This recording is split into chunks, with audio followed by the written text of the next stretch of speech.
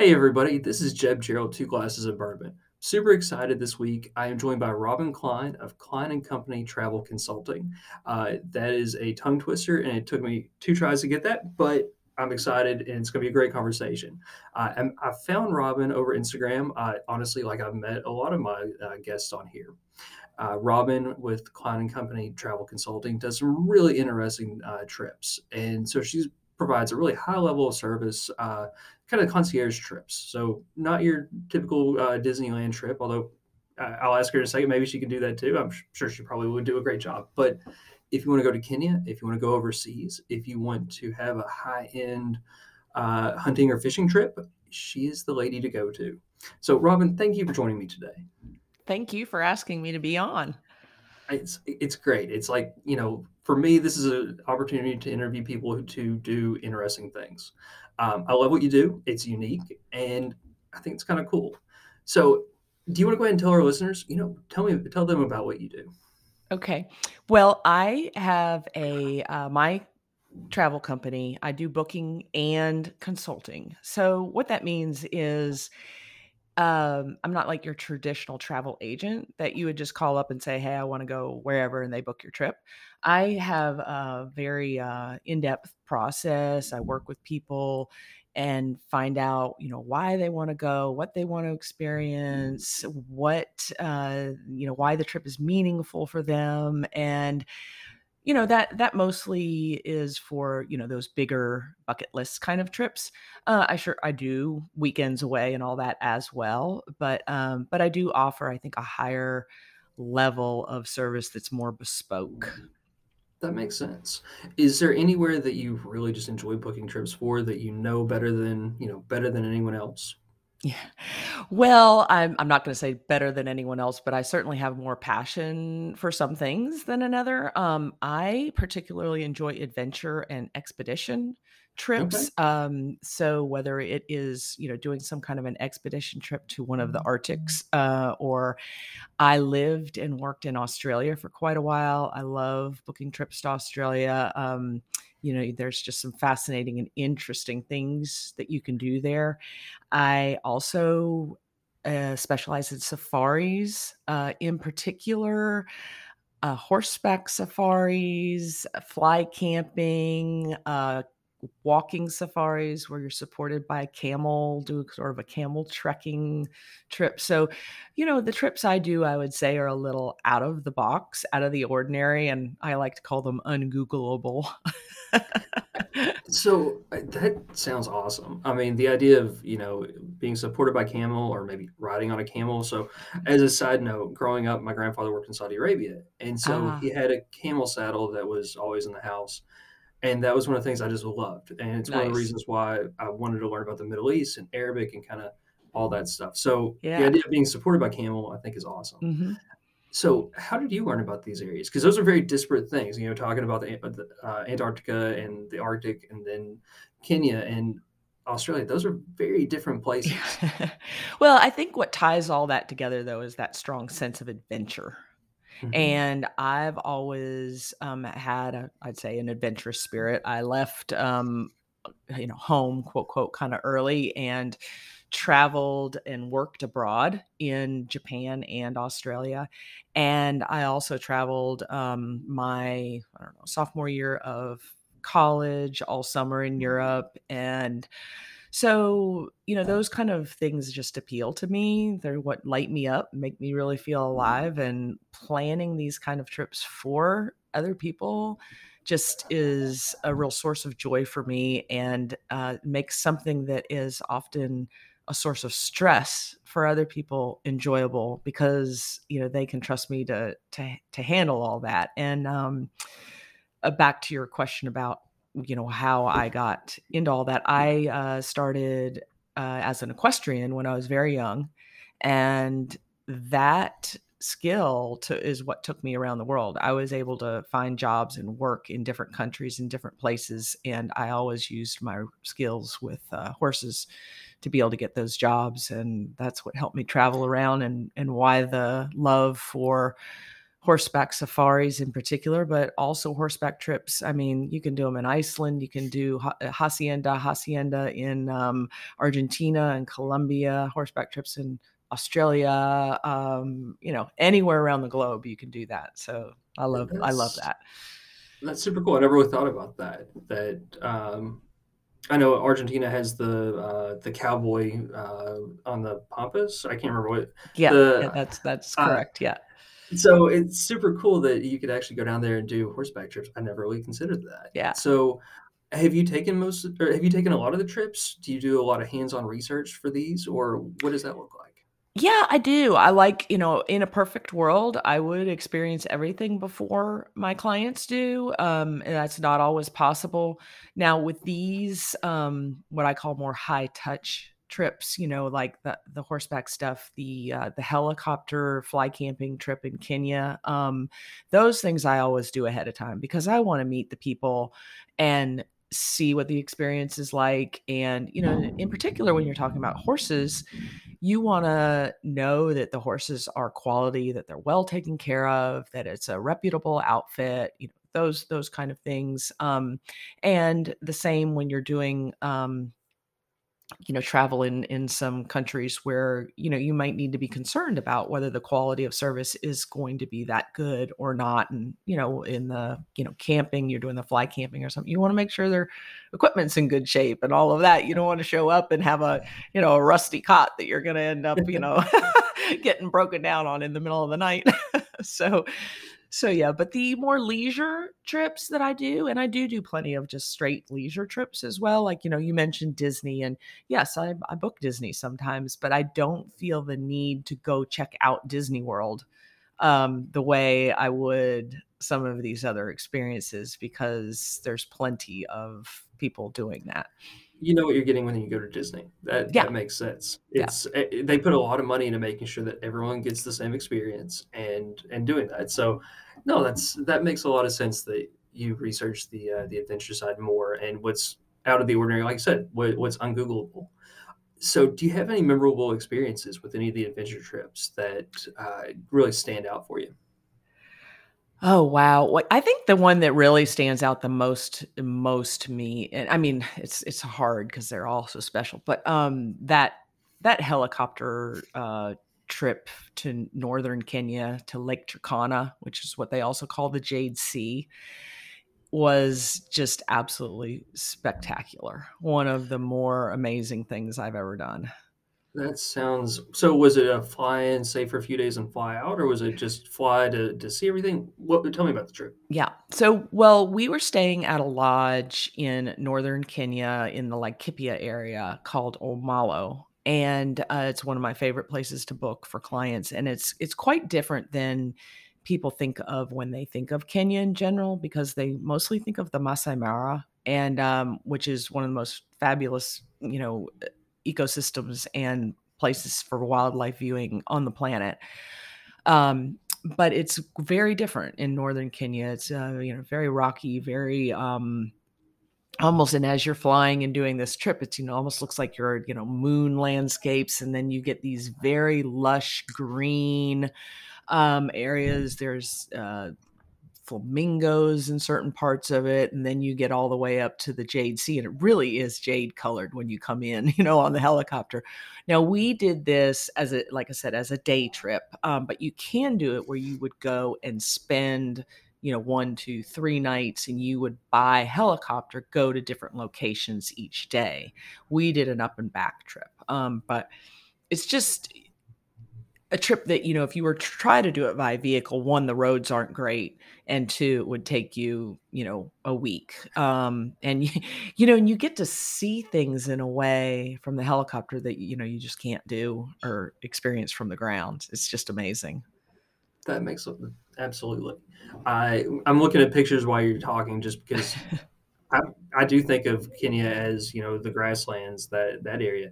So I see what you're saying. It is absolutely unlike what I was expecting at all. Yeah. Yeah, no, Um, it's totally different than the Mara, and I do have a blog as well, and I do have a blog up there about our last January. We were in Kenya for 3 weeks, and going, doing all of these things so that we could make sure that everything kind of, passed the sniff test for the clients. And so I have a lot of information and pictures on my blog of those experiences. And I will drop a link into your blog in the show notes for Right. anyone that's interested in seeing that. I will put Perfect. those below. Perfect. And that actually sounds awesome. And it's very cool that you really do the work on the back end so that your clients have the 100%, foundational, amazing experience Yeah. once they're there. Well, and it's not only just about checking it out, it's about developing the relationships with the people that provide the service. So, that's the best way for me to be able to advocate for my clients and to be able to set up a good trip is if I've got that personal relationship with them. If I just call them up out of the blue or send them an email and they don't know me from Adam, it's not that they don't deliver a great product every time. It's just that when you have that personal relationship, it just makes it a lot easier. And I'm able to let them know about my clients who I also really try to get to know. I talked about it at the beginning of the talk here is that, that's why I spend time getting to know my clients a little bit so that everything about their trip turns out the way they want it to be. It's nothing's ever off the shelf.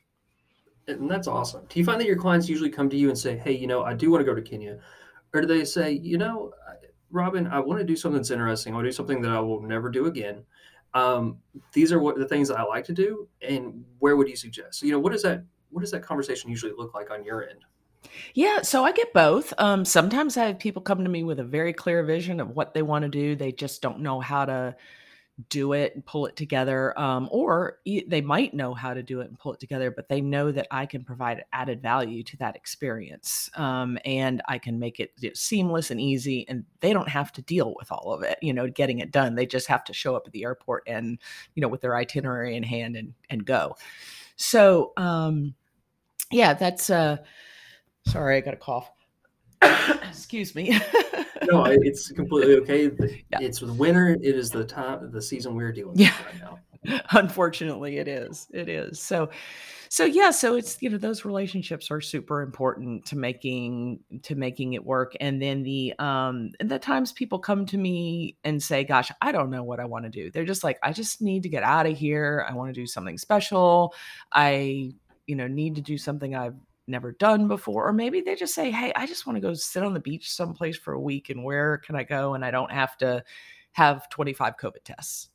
So it can take on a lot of different looks as far as when people come to me and we get to work on it according to the individual's needs.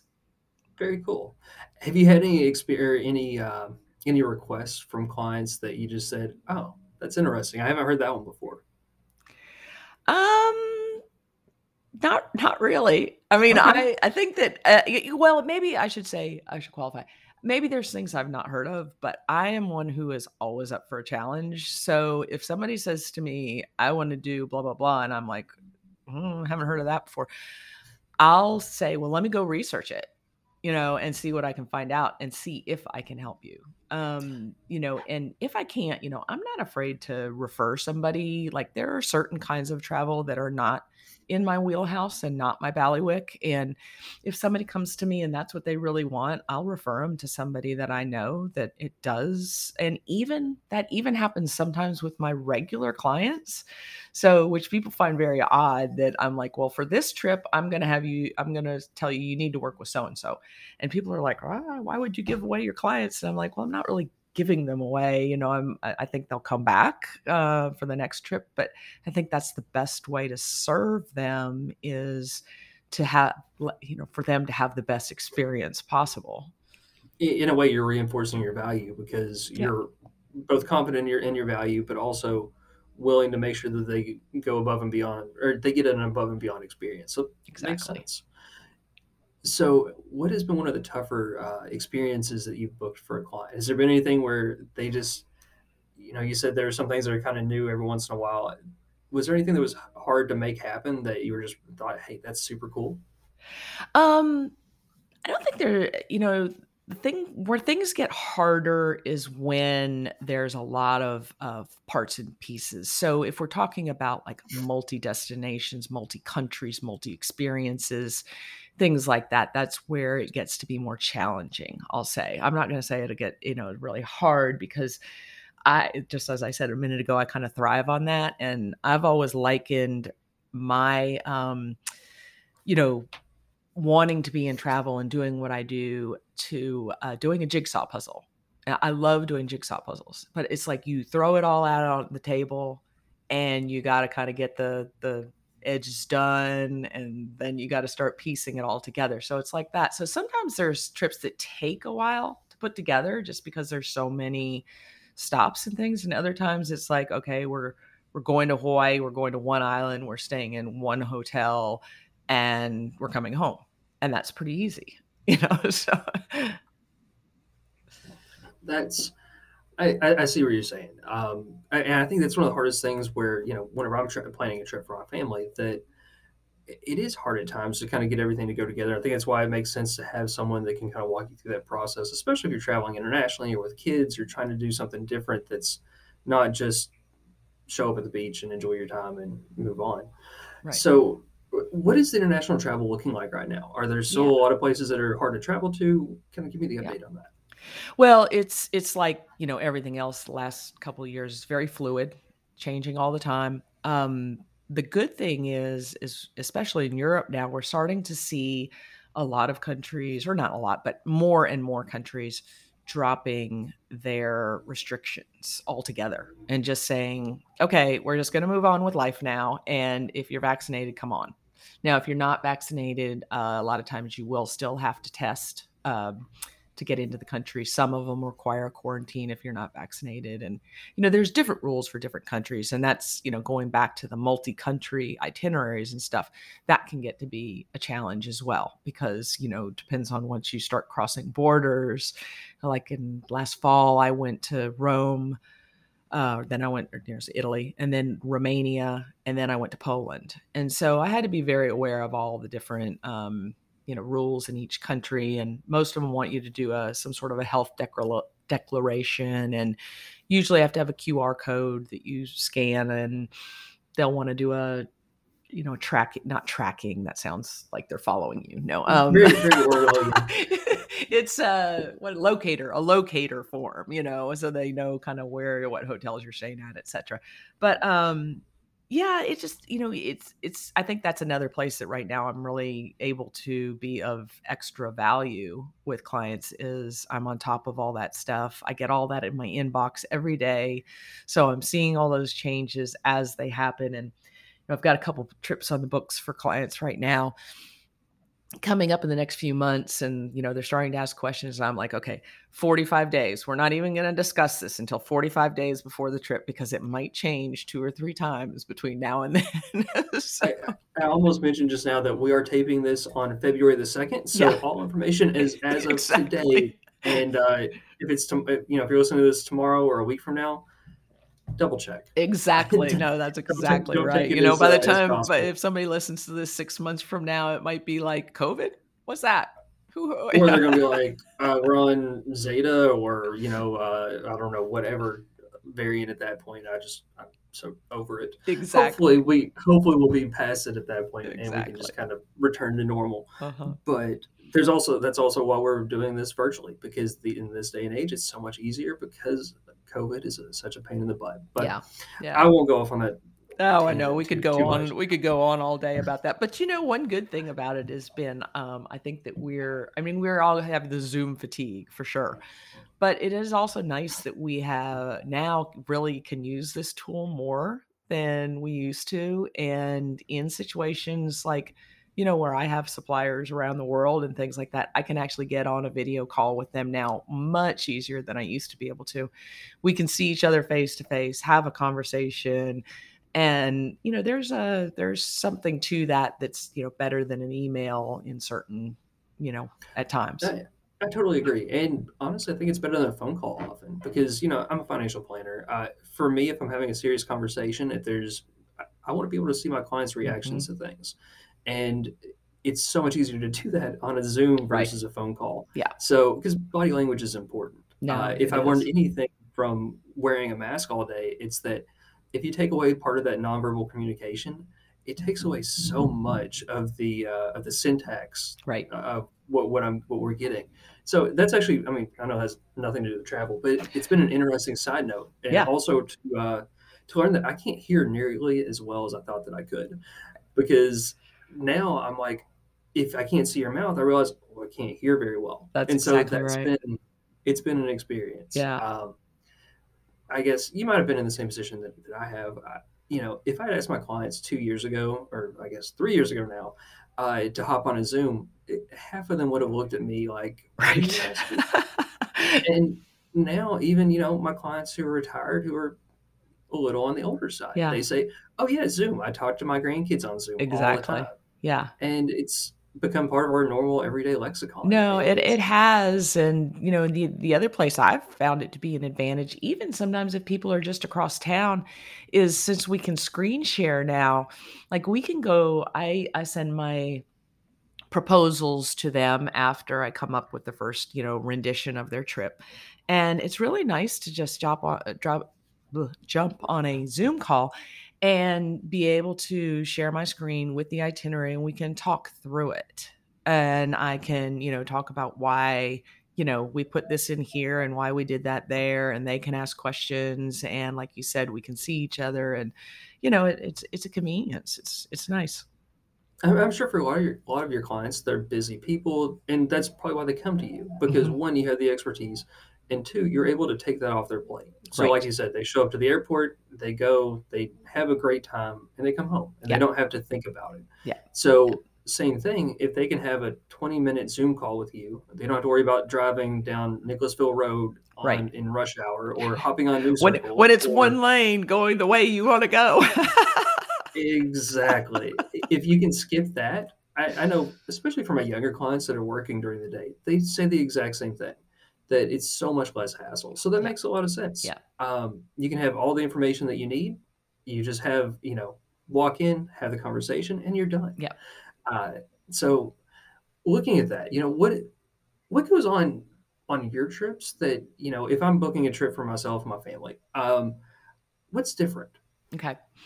Well, first off, I can provide more value, as I've said a couple times, to your trip, in several different ways. But one big one is that so I have a host agency, and that host agency has tremendous relationships worldwide. We're part of several of a consortia called Virtuoso.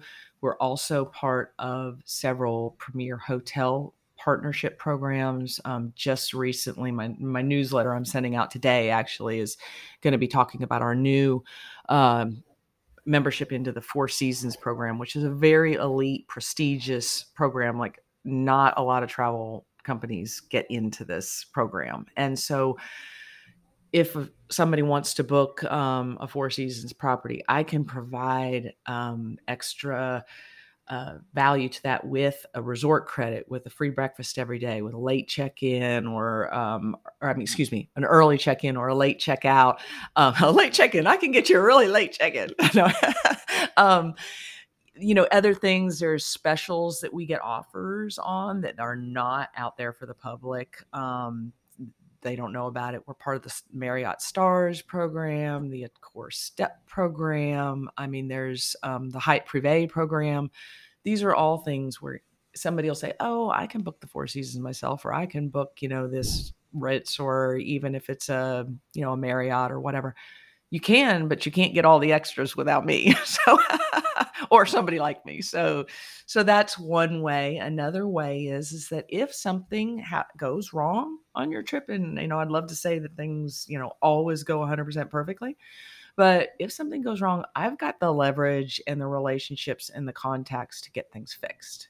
Whereas you have an 800 number. And we've And all been there and, trying to had a canceled flight and you're trying to call the 800 number while you're sitting there in an airport lobby with 100 other people, and it's a pain. yeah. So I see the value there, absolutely. Yeah. And the other thing is that Like, for instance, I did just book a trip to Hawaii recently for some friends. And what I do oftentimes, depending on where, they fall in the, price point, things like that, is I can bundle everything together in a package.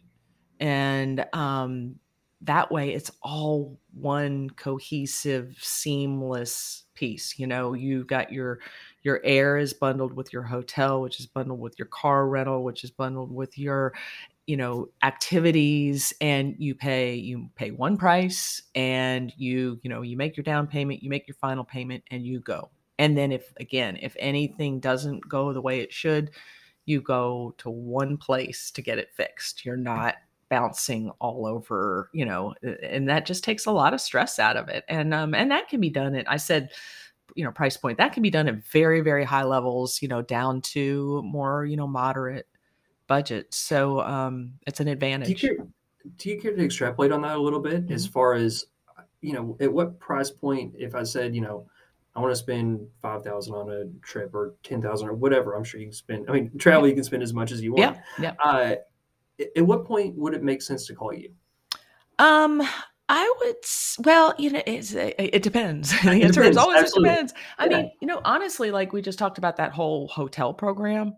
Like, if you just want to go away for a weekend someplace and go to the Four Seasons, or to, a night at one of the Marriotts in Florida or whatever, call me, because I'm not going to charge as much of a fee for booking sometimes something like that, and sometimes not even a fee at all, depending on what the hotel booking looks like. Um, but then as you get up into vacations, I would say generally, like 5,000 would probably be the bottom for a full on vacation. And again, it depends, because, I'm thinking of maybe a couple for that. Like, if you come to me and say, I got a family of 8 and we want to go to Europe for a week and we got $5,000, I'm probably going to say, gosh, that sounds great, but I don't think I can do that. You So, can you can go to Prague and fly economy and not eat while you're there. right, you can fly to Prague, you can get off the plane, you can look around, and you can get back on and go home. No, I mean, this sounds very, I don't want to sound like to turn anybody off, because people can do trips very economically, and I don't want anybody to ever feel like they don't have enough money to travel. I mean, you can do hostels, you can get great cheap airfares, you can do all kinds of things, but those would be things that would be more of a DIY thing, rather than Yeah. where I would come into play. So I There's don't a want to niche ever for everyone. discourage anybody from wanting to travel. That's for sure. No, and everyone should travel. I think travel is one of those things that it broadens your mind. It gives you so many new experiences, and it gives you just a different perspective on things. When you're Absolutely. watching, I think for me, whenever I first took my first international trip, I was watching, I don't know, Bloomberg or something afterwards, and I remember looking at, seeing some of the things going on in Europe, and I just thought, man, it seems so much closer now than it did before when it was just, a location on a screen. Yeah, But then after you travel, you're like, oh, that's actually not that far away. exactly. It just changes things. Yeah, no, it does. And So, I think it's a great, great gift that we can give our children. And I uh, think that, I was very fortunate to have that. We talked about that a little bit at the beginning. I was born in Germany while my dad was in the army. And then my parents took my sister and I back when I was in the fourth grade. And that really kind of started like, lit the fire for me. And I just, from there on, just loved it, and always wanted to, look for a reason to travel. And then when we had our children, we would, instead of doing a big Christmas with, a lot of gifts and things, we always did a trip. And, I just think it does, like you said, opens your mind, broadens your horizons, lets you see that there's a whole big world out there that lives very differently than we do, but lives are, but very happy. We think about people like we. I think sometimes people get into thinking about, well, oh gosh, the poor people, they live in this mud hut. Well, some of the happiest people I've ever met in my travels live in a mud hut. So, I I can absolutely believe that. yeah. Kind of, I like what you're saying about giving travel as an experience. So I have sorry to say teenager. I have a toddler and I have another one on the way. And Ah. so I'm looking at one of the things I've always said is that before my kids begin school or somewhere around that age, like once they're old enough to actually appreciate it and enjoy it, I want to spend a month or maybe 2 months overseas. Mhm. Because I think it's one thing if you go over and just take a trip, you see the sights, and that's great. Absolutely. But I want them to be there and actually feel what it feels like to live there. Mhm. Whether it's getting an apartment and shopping in the local grocery stores or whatever that looks like. Some language immersion I think would Yeah. be great because it goes back to like you're saying, it just Yeah. broadens your mind, Yeah. broadens your experiences and opens your mind. Exactly. And we've been looking at a couple places, whether that's Costa Rica or maybe somewhere in Europe, maybe Thailand, somewhere along those lines. Low cost of living, Yeah. good internet Mhm. access, and I mean, going back to my point earlier, I can do what I do from anywhere. Yeah. So it's really handy. The hardest thing is being able to work around my wife's job. So that's a work in progress. Yeah. Oh, But well, it sounds like that's you got a it's a little time to work on that if one is on the way. You got a little time to plan. we were gonna do it this fall until we found out about Yeah. the second one. So that yeah, the toddler is getting old enough to where we could actually travel with him. I Mhm. mean, with a baby, it's a whole lot Yeah, harder. it is. With a toddler, they can actually walk around a little bit, Yeah. and he can tell me when he wants to eat. Right. Not much else, but he can say eat very well. Right. So it's not nearly as bad to travel. Yeah. So yeah, that's getting pushed back, but it'll be okay. Yeah. So, where's your favorite place that you've ever been? Besides northern Kenya. Yeah. Well, Kenya in particular, I mean, just absolutely has my heart. It's one of those places you go and it just gets into under your skin and I mean, we didn't get to go this year in January. Normally we go in January. We didn't get to go this year because my husband had a knee replacement in December. And it's like one of the first places that it's just like I miss it. I really, really miss it, and it's a place I'm happy to go back to time and time again. Normally, I wanna go to different places, and have different experiences, but, I mean, a year without Kenya in my life is a tough year. So, and then Australia will always, always have a very special place in my heart. I would go to Australia anytime, drop of the hat. I just love it there. So I those are probably that's my not 2. those both sound like great options. Diving the Great Barrier Reef is on my bucket list. Ah, So right. Australia, I mean, I'd love to see Ayers Rock. Yeah. Past that, I'm sure there's plenty of other things, but I'm kind of afraid of getting bit or stung or something over there. I'm afraid that everything in Australia can kill me. Yeah. So Yeah, I've heard that. I've never experienced that myself. I mean, I think I had there was probably more danger of driving at night and having a kangaroo jump out in front of you and having a wreck like we do with deer than of being bit or stung. did you see the drop bears while you were there? I didn't have that experience Okay. Well, fortunately. that is a good thing. I've heard they're absolutely terrifying. Um, for everyone out there who's wondering about drop bears, it's I guess a joke on a koala bear would be the best way to put Yeah. it. I don't Yeah. exactly know how to describe it, but they're terrifying like little Yeah. imaginary creatures. Right, So exactly. No, luckily I did not. very good. So where is next on your list of places to visit? How much time do you have? No.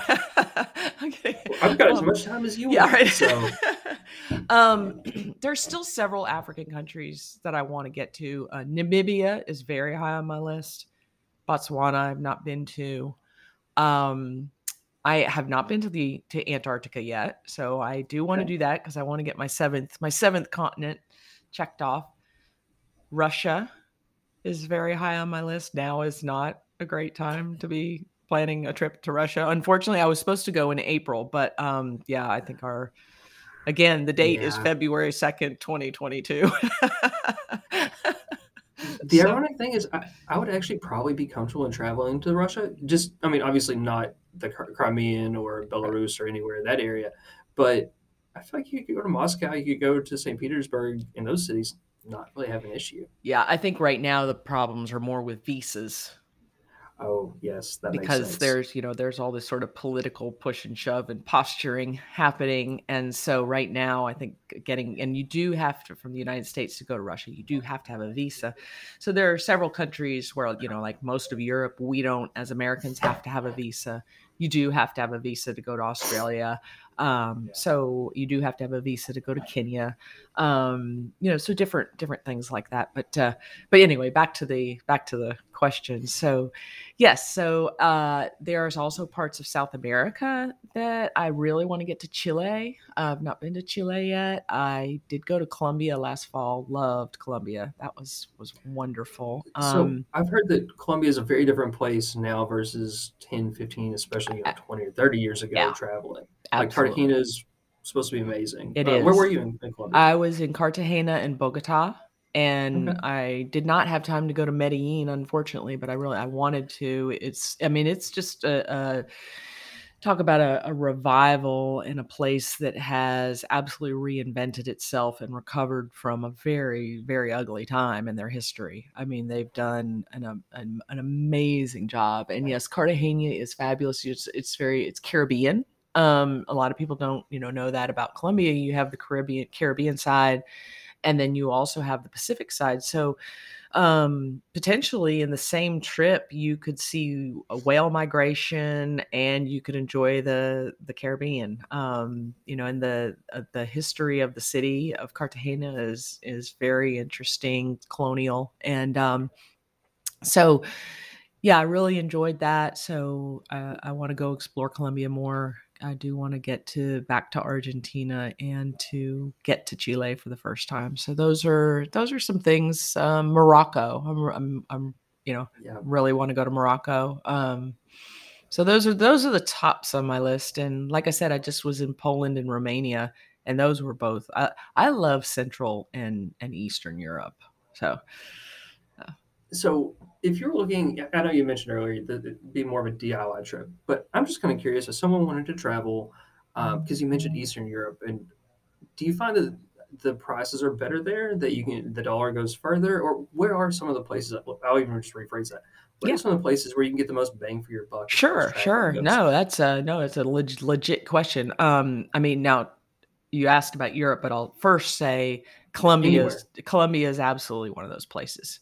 You can Okay. stretch your dollar and have a great hotel stay, great experience, and great food and all of that, and definitely stretch your dollar. And yes, a lot of more Eastern and Central Europe. Yes.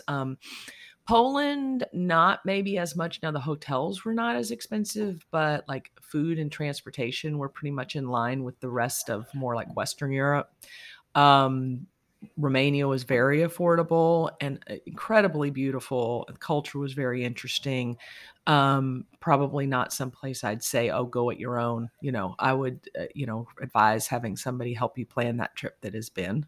Um, but affordable. And then now someplace like Croatia, that's going to cost you the same as Western Europe. It's gotten very popular, and the price point's going to be a little higher. But if you want to get into places like Serbia and Slovenia, Slovakia, places like that, you might do a little better. So yeah. Okay. That's helpful because I think it's one of those things that anytime someone travels, they want to make sure they get the most from their travel. What about knowing another language? What countries are more open to Americans who don't speak a second language? Like most of us. Well, I think that so when I was there this fall in Europe, it was the first time in 20 years that I'd been. It'd been a long time since I've been back because we did not travel to Europe with our children for what we just mentioned. It was just financially, it was not feasible. So it was the first time I'd been back, and I was amazed and delighted with how almost everybody spoke English. And they have, it's been a big change there in the culture in the schools where they all are learning English now, where, I mean, like from very, very early on, where it used to be like when I was younger, they would learn the language of their neighboring country. So, people would speak German and French, or they would speak, or Polish and German, or they would speak, Italian and And German, or, Spanish or things German like or that. yeah.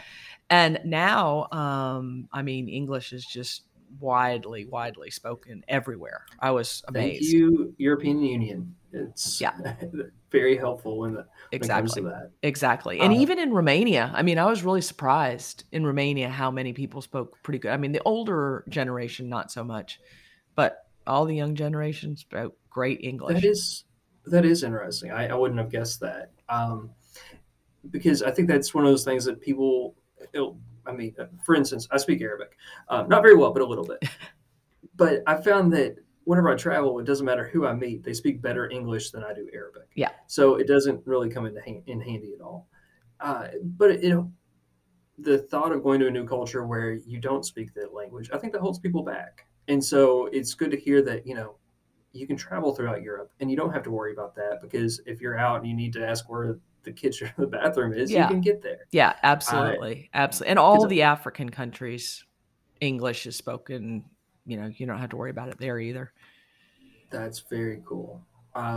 So have you been to Cape Town or South Africa, Johannesburg, or I haven't gotten there yet either. It's one of those things like I went to Kenya and then I just kept going back. So I need to I what understand I that. what I want to do now though is I want to start when I go adding a few another at least one other country when I go, but try Mhm. for me going to the continent without going to Kenya would be really hard to do. So Oh, you got to visit the heart of darkness. I yeah. understand. You got to get back to Africa. I guess it was a Congo, not Kenya, Right. but It's it's close. It's a it's close sort of Central proximity, but Africa-ish. Yeah. Um, I haven't been to Africa. It is high on my list. We were supposed to go. We're going to go in early 2020, but yeah. then I had a coworker had a baby, and so I had to be there to cover. And then 2020 happened. Yeah. But that was so high on my list because we really wanted to do basically Jordan, maybe part of Lebanon, and then Egypt and Mhm. Israel. But do you do many trips in the Middle East? Do you work with your Well, I clients for a few? actually had a trip that I did for somebody last year to Israel, and it did not end up happening, unfortunately, because they closed their borders at the time, and They've been they very were going for a conservative. wedding for with some friend's child, and but we planned this big 3-week trip doing Petra and in Jordan, Yes. and then all of a lot of Israel, and then they were going to do the wedding. It was a fabulous trip, and that's definitely a place that's on my list as well as Turkey. That's one I missed when we went through our list. There is Turkey. um so yeah, I do, Israel definitely, Jordan definitely, Turkey, you can decide whether you want to call it Asia or Europe, I've got both sides of it. So those places, yes. Well, that's good to know. So if someone came to you and said, "Hey, you know what? I'm trying to think how I want to ask this question. I want to put my trip together, and I want to go see Europe. You know, what would be your first place to start? Okay. If you were controlling their itinerary, Yeah. what do they have to see? Right. Well, I think one, it depends on have they been there before or not. Okay. Two, are they people that are checking things off their list? Like, I got to see the Eiffel Tower, I got to see the Colosseum, I got to see, London Bridge and Big Ben, I got to see, if that's the kind of trip that they want, then that's the direction you go. If they've already been to some of those places, then I always love to say, well, let's try someplace new, like Poland, or which I just love Poland, by the way. I thought it was just fabulous and highly recommend it. So it again, it depends. My answer to all, it depends. Well, honestly, I love hearing the process behind this because in reality, I think the process is actually more important than the outcome. Yeah, Because if you have the process set up, you'll get the good outcomes. yeah, So yeah, I appreciate yeah. that. Sorry Well, to cut you off, but if somebody says to me, I want to go to Europe, and all I do is say, well, here's what you need to do, And I don't even ask them the first question about, well, do you like museums or not? And then I go and plan them a full day tour of the Louvre and they say, I hate museums, then I've not done my homework or my job. Yeah, absolutely. That makes sense. Yeah. So, but yeah, as far as the places you've got to see in Europe, again, it's like for me, I don't feel as big a draw or call to see some of those, iconic things like the Arc de Triomphe, the Eiffel Tower. I mean, I have seen them. I enjoy more the experiences. Like I would rather have an experience of, doing something authentic and that is more uh, cultural of cultural importance than just seeing something. That's just me. Does that make sense? That absolutely makes sense. Okay. I I agree that yeah, there's some of the things that I guess they're okay to see, but for me, I love seeing what a normal Parisian or normal person who lives in I don't know Warsaw or wherever what their daily experience is like Yeah. because I think that's super cool. Yeah. I think to be able to see the world through their eyes or at least somewhat Hmm. uh, makes all the Yeah. difference. Uh, and Well, we're okay. no, I was just gonna say I just wanted to expound on that a little bit because it kind of was a good entree into, I have people say to me sometimes, "Oh, we don't need a tour guide. We can do that on our own." And in general, most of the time, I think that's a mistake Oh, okay. because, well, when you get a good tour guide and it's somebody that, is normally a local, they can Hmm. give you all of that insight into that place better than anything. And what you can learn and experience with a good tour guide is invaluable, I think. I think that's a great point. I like that a lot. Yeah. So I'm going to segue for a second, or I'm just going to kind of transition because it's not really even a segue. Uh, I know one of the things that you do that's very interesting is you set up hunting and fishing trips. Do Mhm. you want to talk about that for a second? Because I Yeah, think that's kind of unique. absolutely. Yeah. Yeah. So I have clients that enjoy, are sportsmen, outdoorsmen, families that are, sometimes it's not the whole family. Sometimes it's, just part of the family. So I do set up trips that kind of satisfy all the, try to tick all the boxes, so to speak. So if somebody in the family wants to do some hunting while they're on a trip, well, I can work that out. And, I only work with very top end, reputable outfitters. I do everything is above board and ethical, and there's no questions on that. Fishing trips, same thing. It's a lot of fun if you're in some place like you mentioned, Costa Rica.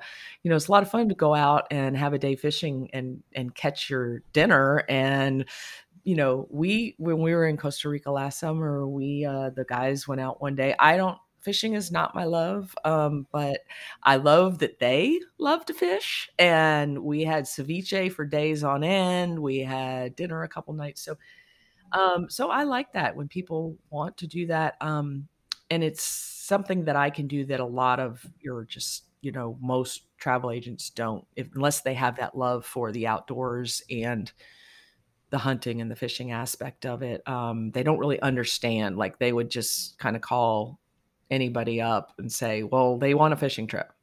And they don't understand the difference between, well, is it are we going offshore? Are we going inshore? Is it a fly fishing trip? Are we sport fishing? Are we fishing for food? Are we, same thing with hunting. Yeah, So since I can speak both travel and sporting trips, it kind of puts me in a unique position to be able to serve clients that want both. that makes sense. That's a very, very cool thing. And you mentioned Argentina earlier. Well, you mentioned Chile and Argentina. Mhm. I always wanted to go bird hunting in Argentina. That's Yeah, one of the dove shoots down there. It looks like such a yeah, blast. yeah, absolutely. Sorry, that was a really, really bad pun, but No, I'm a new guide, so I can yeah, make bad puns like that. But they do look like fun. yeah. So, are there any hunting trips that kind of stand out to you that you just think that's a really cool experience. Well, I think Argentina is one that is absolutely one of the best places you can go because you can do both, as they say, fur and feather. There, you can do things you can hunt things that are four-legged, and you can do wing shooting, and you can go fishing. So it's a real sportsman's paradise. And they have their seasons are very long in general. I mean, their dove season is year round. So you can go any time of year to shoot doves. Now, obviously, when you're talking about the stag and things like that, that is not year round. You're only going to do that in season. Spain is another place. There's a very strong sporting tradition. A lot of both wing shooting and hunting. Their ibex. There's that ibex Grand Slam in Spain that's very popular, and there are some of the European countries are actually, people were surprised to know that countries like Austria and Hungary, wild boar is, and different red stag. Scotland has excellent hunting, and people think that, well, you can't use guns but depending on the situation. So yeah, there are, you could get all into Alaska and Canada and, everywhere, Turkey, like we talked about, all the Asian countries, Mongolia, Tajikistan, places like that, Marco Polo sheep. Oh wow. I mean, we could talk about that. That could be a whole nother podcast. No, it could. No, that would be an exotic trip. Yes. I mean, that would be amazing. Yeah. A friend of mine visited Tajikistan for he was an observer, a voting rights observer, Okay. and he was over there observing their elections. And he said that was one of his favorite places he's ever visited. Yeah. So that would be an amazing trip. Yeah. One last question on that, just because you kind of touched on it. So if you are traveling overseas, I know often you want to bring your own weapons. Mm-hmm. Can you help facilitate the travel with that? However that works. I've flown with a pistol before. Mm-hmm. It wasn't terrible, but Mm-hmm. I wouldn't want to do it overseas without advice. Mm-hmm. Well, handguns and rifles or shotguns are going to be two different things because you're not going to hunt with a handgun, obviously. If we're just talking hunting weapons. Yeah, absolutely. Yeah. So hunting, yes. And what I do is I actually work with a company that specializes in that in particular. So they know the rules in every single country, everything you need to do, and we pay a fee, and we actually have them do all of that up front. So when I have clients that want to travel with their own firearms, that's how I do it, because that's one place I'm going to tell you flat out right now. I don't have the time with everything else I do to learn the rules in every country about what their rules for that, and that's not a place you want to make a mistake. I mean, that's absolutely true. Yeah, I mean, you don't want to come into a country with a gun and not have all the proper paperwork and have everything on the up and up and signed, sealed, and delivered before you ever get on the plane, because that's a fast track to landing you in a lot of hot water or losing an very expensive weapon.